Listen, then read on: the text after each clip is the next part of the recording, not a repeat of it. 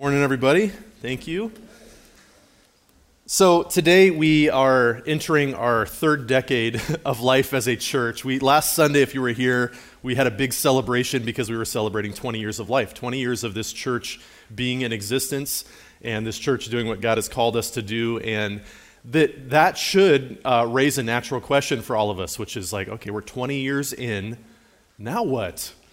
You know, we talked about kind of celebrating all the stuff that we've done, all the stuff that God's done through the church over the many years, and God's faithfulness and our gratitude for that. And it's weird to think, but now here we are at this new season of our church's life, and another decade just began. So like 10 years from now, 20 years from now, which that's probably about the end of my tenure at that point, maybe 20 years out, something like that. Maybe I'm about halfway through. What is our church going to be like? Who are we going to be as a church moving forward? And we always like to take some time in the fall to just kind of hit the pause button on our regular studies or different things that we're doing before we start a new series and talk about who we are. Who are we as a church? We use this phrase around Life Roads that we exist to help people become fully alive in Christ. And those words we borrow from Jesus in John chapter 10, where he says, "The thief comes only to steal, kill, and destroy, but I came that they may have life and have it abundantly, or have it to the full," depending on which translation you're reading from. And so this idea of a fullness of life is really the heartbeat behind who we are as a church. In 2020, I think there was a lot of pastors that if they had a vision series or something, they were talking about who their churches were as a church. It was very easy in the year 2020 to have a series titled something like 2020 Vision. You know, who are we as a church? What are we going to be doing moving forward? Here's what we're going to be doing in the year ahead. And then 2020 happened. Right? And it's like no one saw that coming with their 2020 vision, right? About how everything was going to be disrupted and all of that. And even in spite of not knowing what the future looks like exactly, the things that we're going to be talking about today will remain true of our church, regardless of what the next 12 months, 24 months, 10 years look like. What is true of our church? What do we mean by being fully alive in Christ? This really is the heartbeat behind what we do and really everything we do as a church, whether that's working with our youth, whether that's working with adult discipleship stuff, men's groups, women's groups, all of these things. The heartbeat behind everything is this mission of helping people become fully alive in Christ.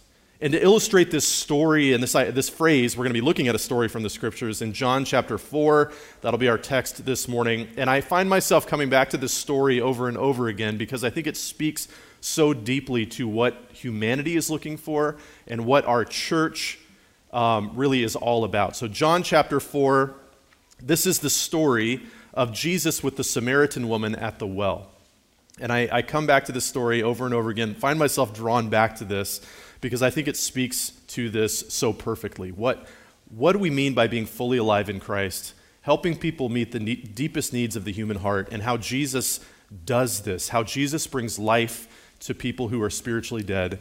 John chapter 4, and we're going to start reading in verse 1. Now, when Jesus learned that the Pharisees had heard that Jesus was making and baptizing more disciples than John, although Jesus himself did not baptize but only his disciples, he left Judea and departed again for Galilee. And he had to pass through Samaria. So he came to a town of Samaria called Sychar, near the field that Jacob had given to his son Joseph. Jacob's well was there. So Jesus, wearied as he was from his journey, was sitting beside the well. It was about the 6th hour. I want to pause for just a moment before we move on and talk about just those opening verses there. Jesus is leaving Judea. He's leaving an area in the south of Israel, and he's heading up to Galilee, which is kind of hometown area, home base area, going from Jerusalem, where he had been with his disciples, to now going up to Galilee, where a lot of his ministry would be carried out. And as he's going from south to north, the way that they would travel typically during this time period, if you were a Jewish person, is that you would skip the region of Samaria. Even if it was the most direct route on your journey, you would cross the, what's the river that goes through Israel? The Jordan River, thank you. You'd cross the Jordan, you'd go north around the other side, skip Samaria, cross the Jordan again, get to wherever your location was, if it was directly north from where you departed. And this is the reasons why this was done typically by people traveling during this time, or a Jewish person during this time, is because Samaria was a region of the country, or a part of Israel that was not looked upon kindly. During the Babylonian exile, the time when Israel was carried off into captivity, the Samaritans were this group of people that had sort of intermarried between the Jewish people and the Babylonian settlers, the Assyrian settlers that had been placed there to kind of live in these towns that they'd been carried away from. And they were a group of people that were looked down upon. The Jewish people looked down upon these people, and these people in turn looked down upon them. And there was this animosity between this region of the country and the rest of the country because of this kind of racial difference between them. There was some kind of racist aspects of that, certainly. And it was an area where they're like, you're not real Jews. You're kind of mixed with other ethnicities, and because of that, there was this tension between them that we, of course, looking back on that now, many years later, go, that was wrong, that there was this kind of difference between them. But it also had to do with the way that they practiced the Jewish faith. That they considered it to be watered down by them, and they didn't worship at the temple. And it was this group of people that had a great deal of tension between each other. And so because of that, on the Google Maps or whatever map application you use, if you're trying to find your way around a new location, you have little toggle switches, and you can set, I'm going to go just to highways or avoid toll roads. And on my phone, it's set to always avoid toll roads. That switch is just constantly switched.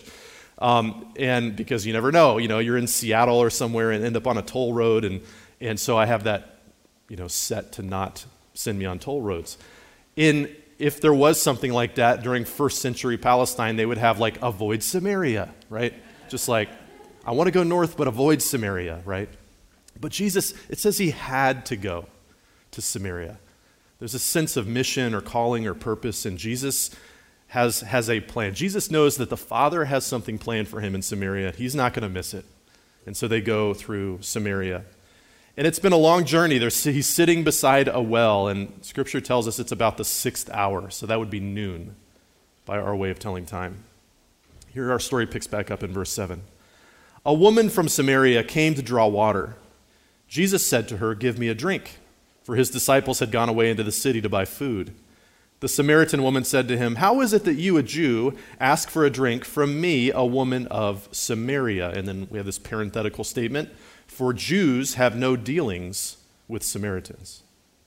And the controversy continues because it's not only this barrier between them ethnicity-wise or whatever, culture-wise. Now it's a man having a conversation with a woman, which is also unusual during this time.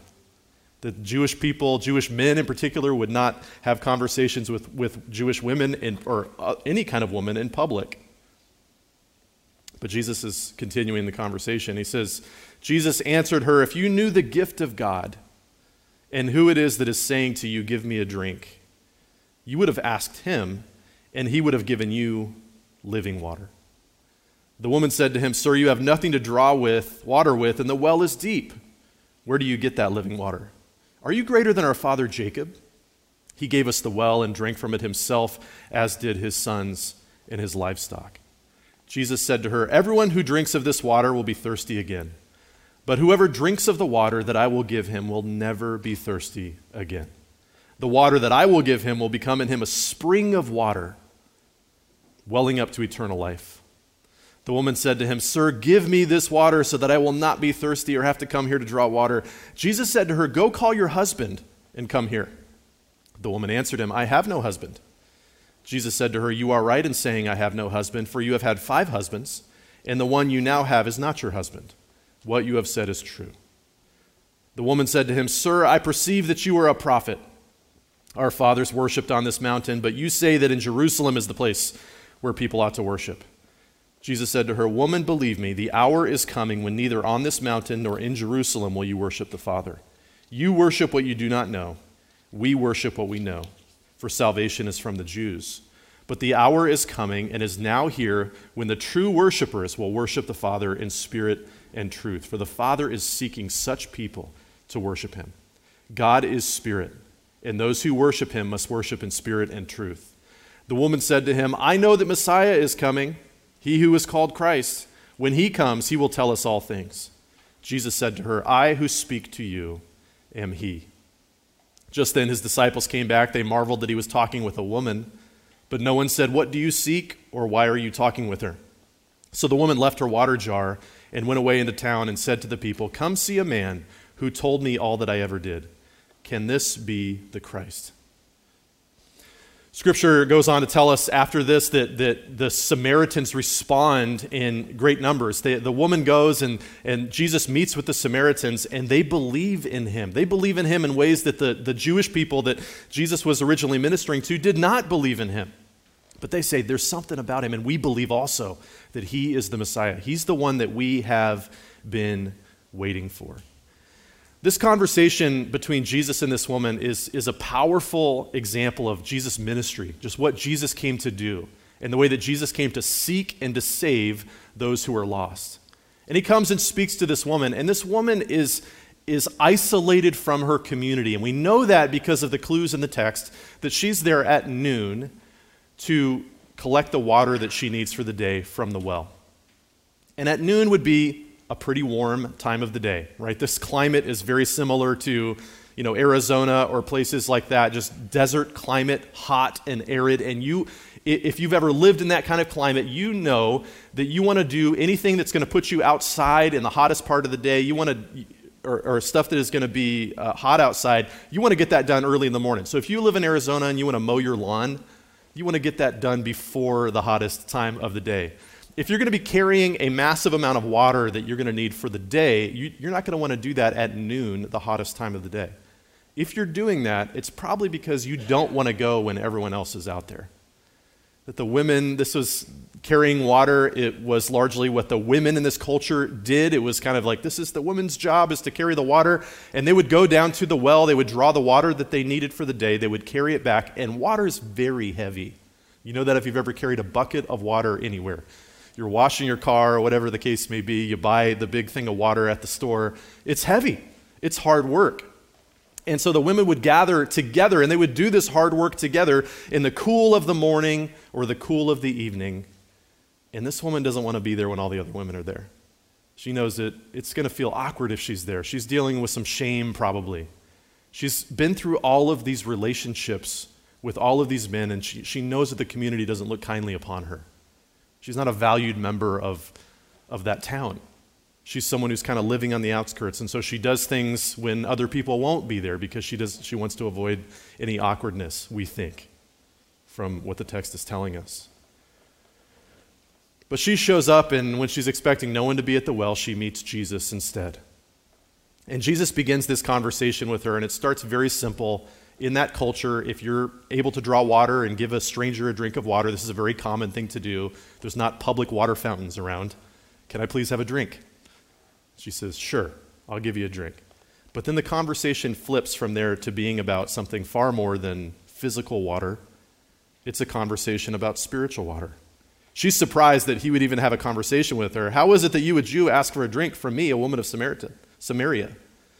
And Jesus says, "Well, I'm not going to answer that question directly, but I want to tell you that if you knew who you were talking to, if you knew the gift of God," we were just singing about God's grace this morning. If you knew God's grace, and if you knew who it was that you were having a conversation with right now, you would ask me for water. And I would give you the kind of water that never runs out. I would give you living water. And she says, "Wow, that sounds pretty great, because this is a lot of work, getting this water. So if you could give me the living water that never runs out and I don't have to come here anymore to do this, it's warm right now, I don't want to carry a heavy thing of water back to town. Where do you get that living water? You don't even have anything to draw water out with. Are you greater than our father Jacob? He's the one who gave us this well, but you have some other water source that we don't know about?" He says, "Everyone who drinks of this water will be thirsty again. But whoever drinks of the water I will give them will never be thirsty again. The water that I will give him will become in him a spring of water welling up to eternal life." She says, "Boy, that sounds great. Not her exact words. She says, "Sir, give me this water so that I will not be thirsty or have to come here to draw water." And then Jesus goes there. Jesus goes there in the next part of the conversation. He knows this woman. He knows something more about her than she is aware that he knows about her. He says, "Would you go get your husband, and then we'll continue this conversation."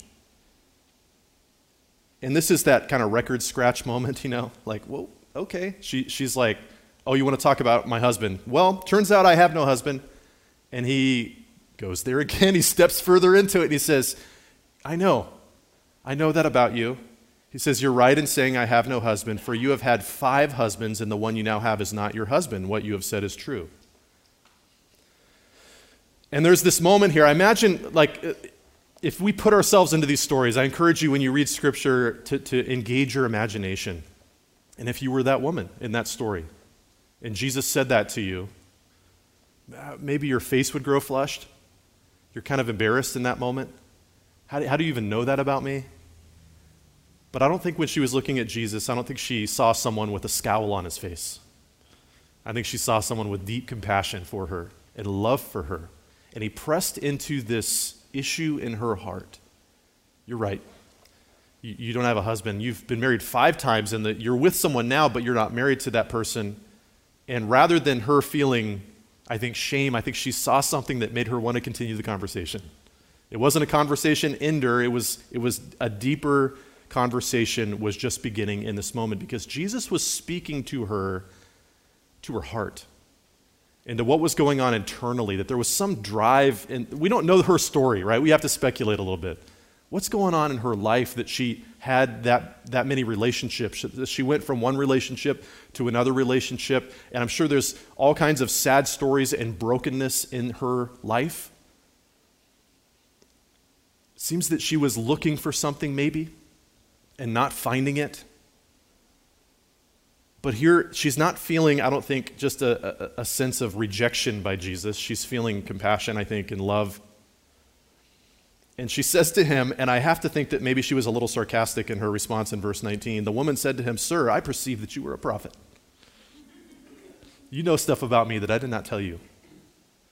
So since you're a prophet, you're some kind of spiritual guru type, let's have a conversation about worship. There's this controversy amongst our people and your people.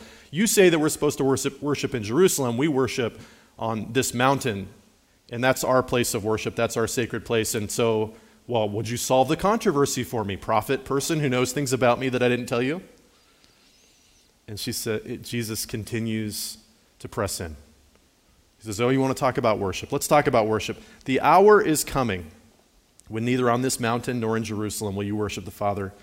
You worship what you do not know. We worship what we know, for salvation is from the Jews." We'll talk more about what that phrase means in a few moments. But the hour is coming and is now here when the true worshipers will worship the Father in spirit and in truth, for the Father is seeking such people to worship him. God is spirit, and those who worship him must worship in spirit and in truth. Jesus says some incredibly good news here. God is assembling a group of people who will worship him. And he wants the kind of worship that is not just truth-based worship or spirit-based worship, but is both of them together, spirit and in truth. And the Father is seeking out people who will be his worshipers. And she says, well, the Messiah is coming. When the Messiah is coming, he's going to explain all the details and the confusion, the things that we're divided over. He's going to tell us the truth, and then everything will be cleared up, all those controversies. And Jesus says, I who speak to you am he. I'm here. What you've been waiting for is right here with you. She can't stand it anymore. She's like, I've got to go tell everybody I know about who I met at the well. And so she goes back to her town, says, come see a man who told me all that I ever did. Can this be the Christ? And they went out of the town and they were coming to him, and many believed in him.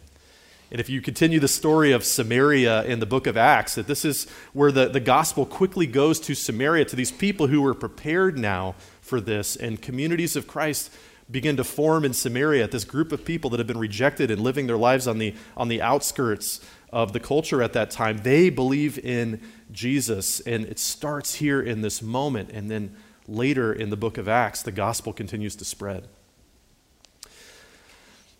Jesus says so many deep things to her that we want to spend some time unpacking a little bit together this morning. And there's a phrase that people use pretty commonly in our culture today. If you pay attention for it, you'll notice this phrase, and it's that we are experiencing a crisis of meaning in our culture.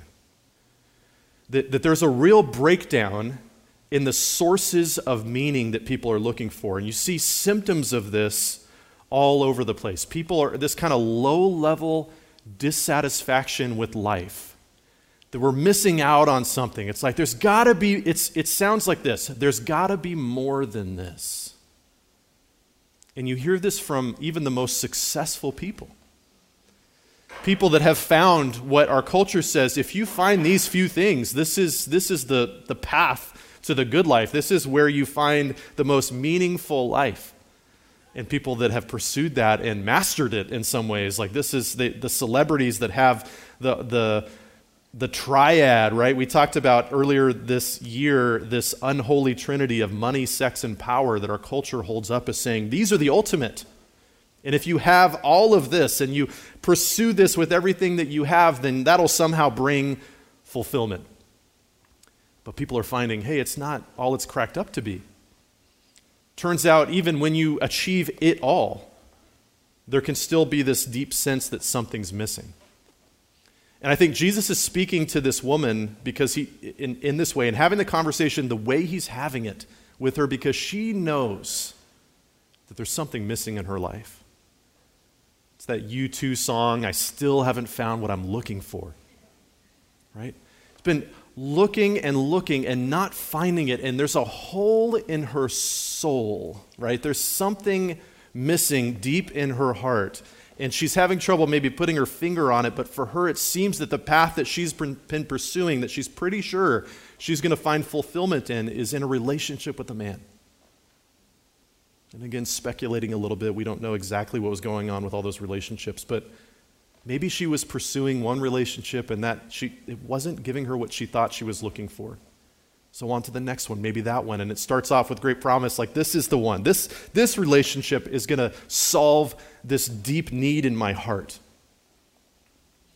And then the honeymoon period's over and it turns out, no, that one let her down too, and maybe it's the next one. And Jesus knows when he begins the conversation with her that what she has been looking for is actually him. She's been looking for a relationship with God, but looking for it in all the wrong places. Looking for love in all the wrong places, so to speak, right? To quote another song.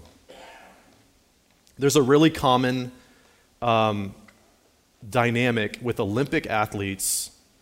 I've talked about this in previous sermons, but Olympic athletes at the peak of their career athletically, something that they've trained for all their life, finding what they were looking for, winning gold, winning big time, being on the big stage and in the spotlight and winning gold medal after gold medal. Michael Phelps is a great example of this, one of the winningest Olympic athletes of all time. But then finding after they achieve this peak performance event, spiraling into despair. They achieved what they'd been working for all their life, and then it turns out that they're still not happy. There's something missing still. And they have this deep sense that something's still wrong here. What is this? And Michael Phelps has talked about this in a lot of interviews and podcasts and different things. But my answer for, I think, what they're missing is what we've been talking about, that they're missing the living water that only a relationship with God provides.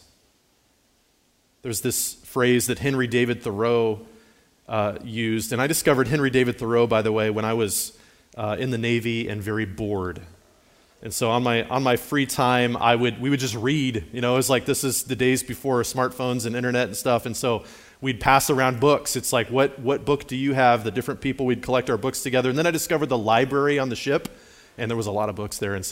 But I picked up a book by Henry David Thoreau and discovered that I really liked this writer. And there's in his book on civil disobedience, he uses this phrase. He says, the mass of men lead lives of quiet desperation. I just love his way of phrasing that he's saying that when he considers humanity as a whole, there's this sense of quiet desperation. This sense of something missing, something is lacking, but they're kind of quiet about it. They just kind of shove it down. Not sure how to answer it, so I'm not even going to deal with it. Maybe I'll do something to numb it so I don't have to think about those kind of questions. I think this is behind the rise in psychedelic use right now. You hear a lot about ayahuasca and DMT and some of our celebrities and stuff taking these journeys, so to speak, on different psychedelic things, trying to find something. Like I've got Fortune 500 company, big tech company that was sold to Google or Facebook, and I've got lots of money now, and I'm not happy. What am I missing? And so they pursue yet another route. Maybe it's over here in the use of psychedelics, and if I go on a journey, then the deep questions of my heart will be answered there. Blaise Pascal was a scientist and a really bright individual who was also a person of faith. And he talks about this idea of a God-shaped hole in your heart.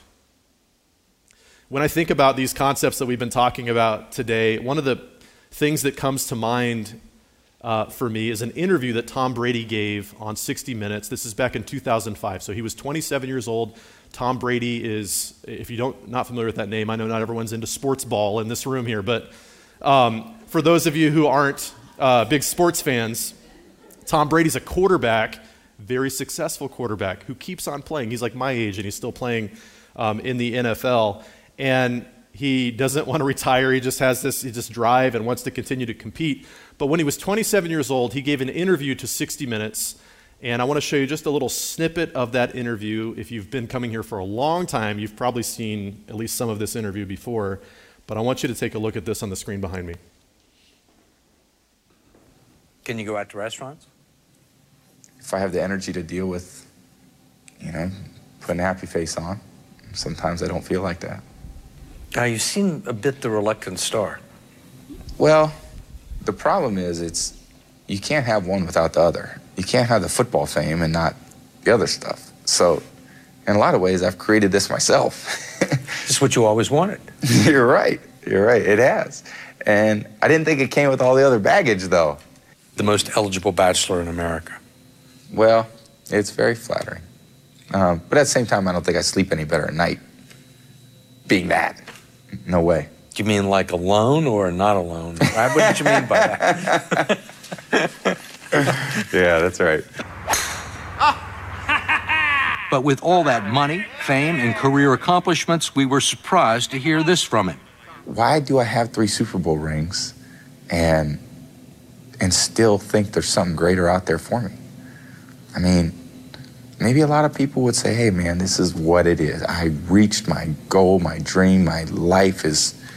Me, I think, God, it's got to be more than this. What's the answer? I wish I knew.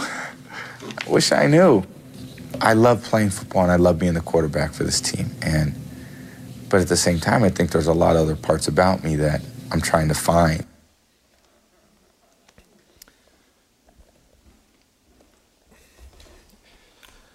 Ten years later, he was talking about this, and he said that people sent him Bibles after watching this interview. And then he kind of laughed it off and just said, what do I know? I was only a kid. I was 27 years old.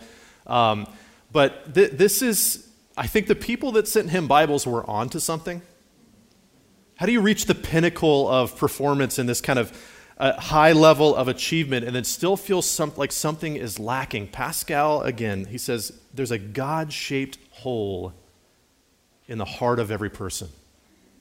We are created for relationship with God.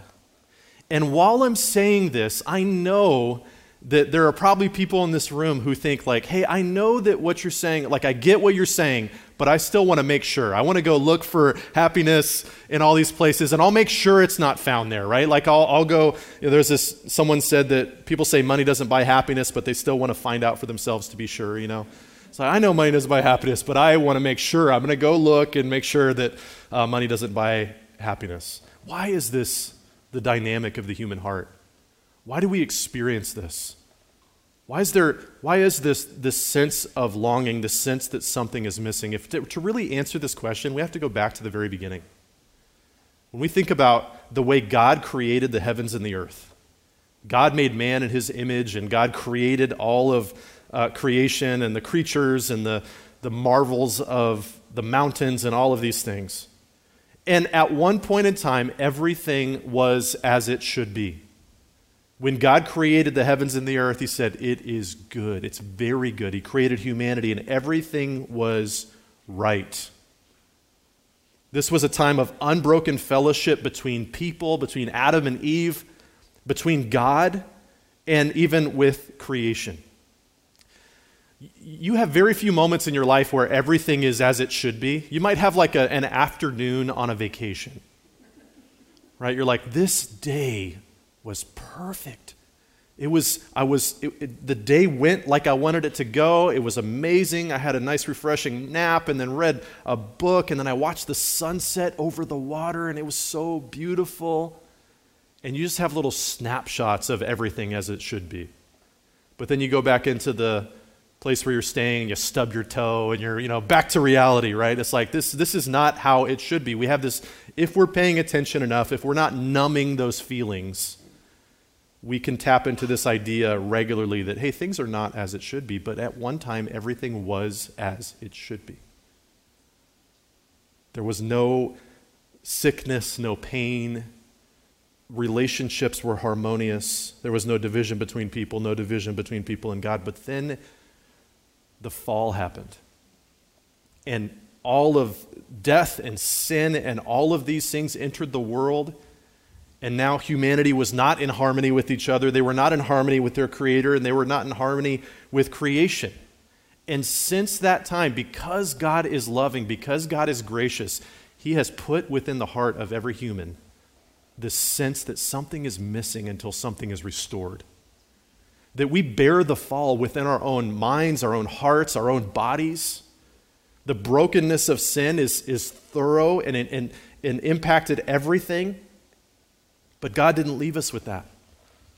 God had a plan even for this brokenness, and a plan to restore, and a plan to bring people back to him. And this plan of redemption is put into place. That God was going to send someone to fix this. And in the Old Testament, we have echoes and shadows and kind of forecasts of what God has planned. We have this people that God calls out. Abraham would be a blessing to all of these nations, and that from his family would come someone that would bring people back together again and bring people back to God. And there's this plan of redemption. And I think this is what Jesus is referring to when he says salvation is of the Jews. He's talking to this woman at Samaria, and he says salvation or redemption is from the Jews. This people of God are supposed to embody God's plan of restoring all things to himself. And then he says, not only is salvation of the Jews, but the Messiah is here right now in this conversation with this woman. What you have been looking for, what you've been longing for, what you've been searching for in these relationships, the spiritual thirst that you have can be quenched through a relationship with him. The Messiah is here. Jesus is there to bring living water. Water that is alive. Water that, not just a sense of this biological life, and we talk about, it's on the back of your program every week, the difference between the two kinds of life that Scripture talks about. There's this word bios, where we get biological life, and then there's this word zoe, which is what Jesus is talking about when he talks about living water. That Jesus came, it's what he's referring to in John 10:10 when he says, I came that they may have life and have it abundantly. And C.S. Lewis, here we go again. C.S. Lewis points out the difference. I say that because I quote him often. The Bible far more often, though, just so you know. Just to be clear, I'm a big fan of C.S. Lewis and the way he puts things, but obviously a very distant second to the Bible. Okay. He talks about the difference between these two words and what Jesus comes to bring in his book, Mere Christianity. He says, in reality, the difference between biological life and spiritual life is so important that I'm going to give them two distinct names. The biological sort, which comes to us through nature, and which, like everything else in nature, is always tending to run down and decay so that it can only be kept up by incessant subsidies from nature in the form of air, water, food, etc., is bios. The spiritual life, which is in God from all eternity and which made the whole natural universe, is Zoe. Bios has, to be sure, a certain shadowy or symbolic resemblance to Zoe, but only the sort of resemblance there is between a photo and a place, or a statue and a man. A man who changed from having Bios to having Zoe would have gone through as big a change as a statue which changed from being a carved stone to being a real man. And that is precisely what Christianity is about. The world is a great sculptor's shop. We are the statues. And there is a rumor going around that some of us are someday going to come to life.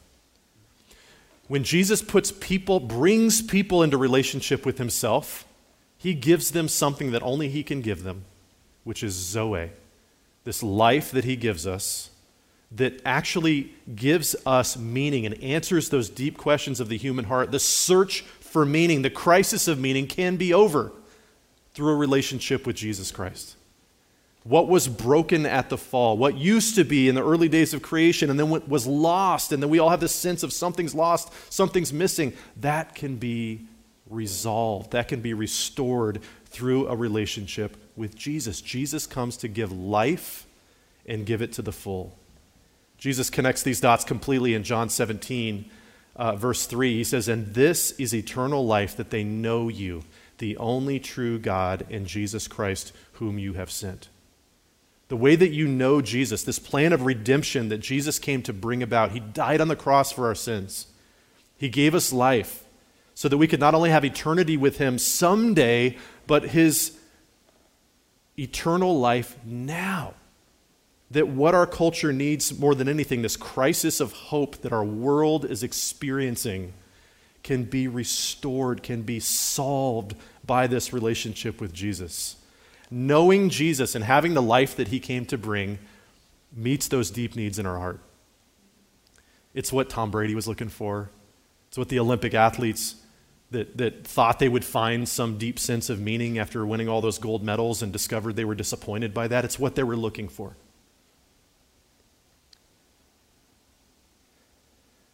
In Ephesians chapter 2, 12 through 13, the Apostle Paul's writing to this church at Ephesus, and he talks about what God has done with them. I'm going to read 2 verses, but there's one phrase in particular I want you to focus on. He says, "Remember that you were at that time separated from Christ, alienated from the commonwealth of Israel, and strangers to the covenants of promise, having no hope and without God in the world. But now in Christ Jesus, you who were once far off have been brought near by the blood of Christ." The phrase that is so powerful here is he says, at one time you had no hope and you were without God in the world. You were walking through this life. You were like the mass of men leading lives of quiet desperation. He says, at one time you were like that, but now in Christ Jesus, you who were once far off have been brought near by the blood of Christ. This is the plan of salvation. This is what Jesus brings. Through his death on the cross, he gives life. And that life is something that's possible to give us hope and meaning and joy. And then our life together as followers of Christ is to pursue Jesus.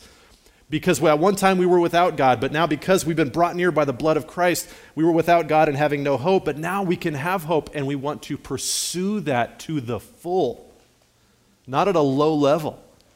We want to pursue Jesus together. We want to gather each week to worship him and then to follow him throughout the week, and we take on this life of discipleship, this pathway that we go upon together, we walk on and journey on together. And we'll talk more about that in next week's message. But our relationship with Jesus gives us a new identity. It gives us a fresh start. It gives us this opportunity to have this deep needs of the human heart answered. St. Augustine said, "You have made us for yourself, and our hearts are restless until they find their rest in you." And Augustine knew that from personal experience, because he was someone who was looking for meaning through relationships. He lived a wild life before he came to Christ. And he wrote about that in his Confessions. But he was someone who was pursuing, if I have these relationships or have enough of a good time, that will answer the deep need in my heart. And he says, no. God's not going to let you do that because you were made for a relationship with him. You've made us for yourself, he says to God. Our hearts are restless until they find their rest in you. So for all of you listening to me this morning, I think we all have areas of our life where you probably know what I'm saying at some level, that Jesus is the answer, right? That's a phrase we say sometimes. Jesus is the answer. And you go, yeah, I know. But then you might have areas of your life that you're tempted to maybe the answer's over here. Maybe it is through relationships with other people, and that will meet your need. Maybe it's through popularity. Maybe it's celebrity. Do you know that so many kids, we meet all these kids at camp and doing these summer camps, and so many of the kids, if you ask them what they want to do when they grow up, they're like, I'm going to be a YouTuber. It's like number one answer right now from the kids. I'm going to be a YouTuber. Because they're being told regularly that this is the path to meaning. And maybe they wouldn't put it together in their little minds that way, but they're like, this is the good life. If you have a popular YouTube channel and can make a living off of making videos and posting them online, that's like the path to the good life. What they're looking for is God. What people are really looking for is God. The hope and the lack of hope that people are experiencing is because it's a lack of a relationship with their Creator. God made us for a relationship with him, and our hearts are restless until they find their rest in him. And so where are you looking that is outside of the true source of hope and meaning? Maybe you're not a follower of Christ this morning, and you're here for whatever reason, but you've come here today, and maybe you've been looking for meaning, or maybe you've just been numbing it. I don't even want to deal with those questions right now. I'm just going to drugs, alcohol, whatever it might be, I'm going to numb it. So I don't even have to think about that. I'm just going to have fun. What you will find is that that pursuit will let you down. What you need is a relationship with your Creator. And God wants you to be in a relationship with him. And then we can give our lives to this and to this mission. And when I think about where I am in my ministry, I've been serving Christ for about 20 years in ministry. And I think I probably have about roughly 20 years to go, 15 to 20 years, if God has that in his plan. What I want to give my life to is this. This is worth giving a life to.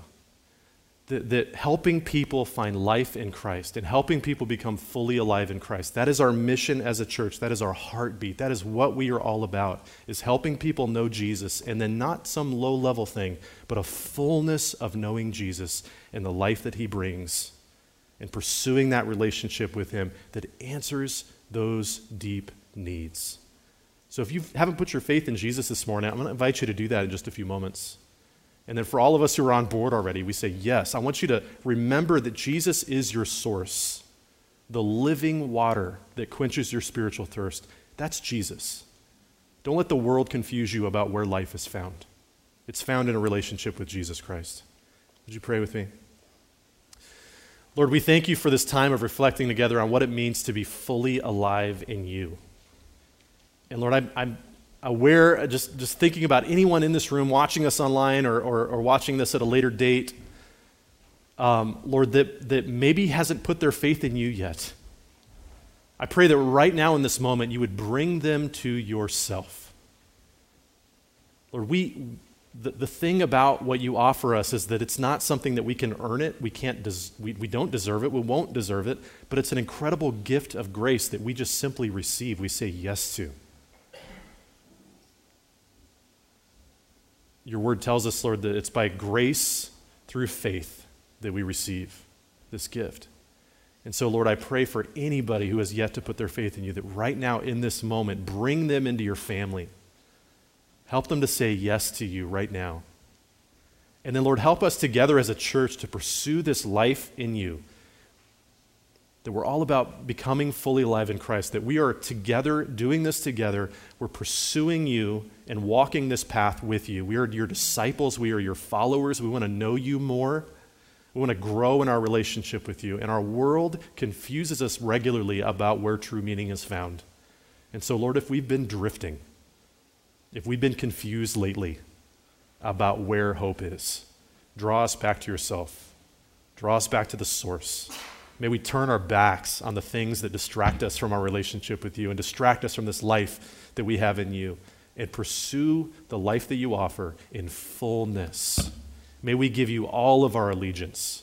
May we put all of our hope in you. And then may we then love the people around us and serve the people around us, no strings attached, without an agenda, because we're receiving what we need from you, and we can just love and serve and help and do what you're calling us to do for the people in our lives and be on your mission together as a community of faith. Lord, we thank you so much for this time in your word, and I pray that you would help us as a church to be united around this idea of pursuing life in you and helping the people around us who are without you and without hope in this world to find you as well. Lord, we thank you so much for this time in your word. We thank you for this time of worship, and I pray that you'd bless us now as we lift our voices together a final time this morning. It's in Jesus' name we pray. Amen.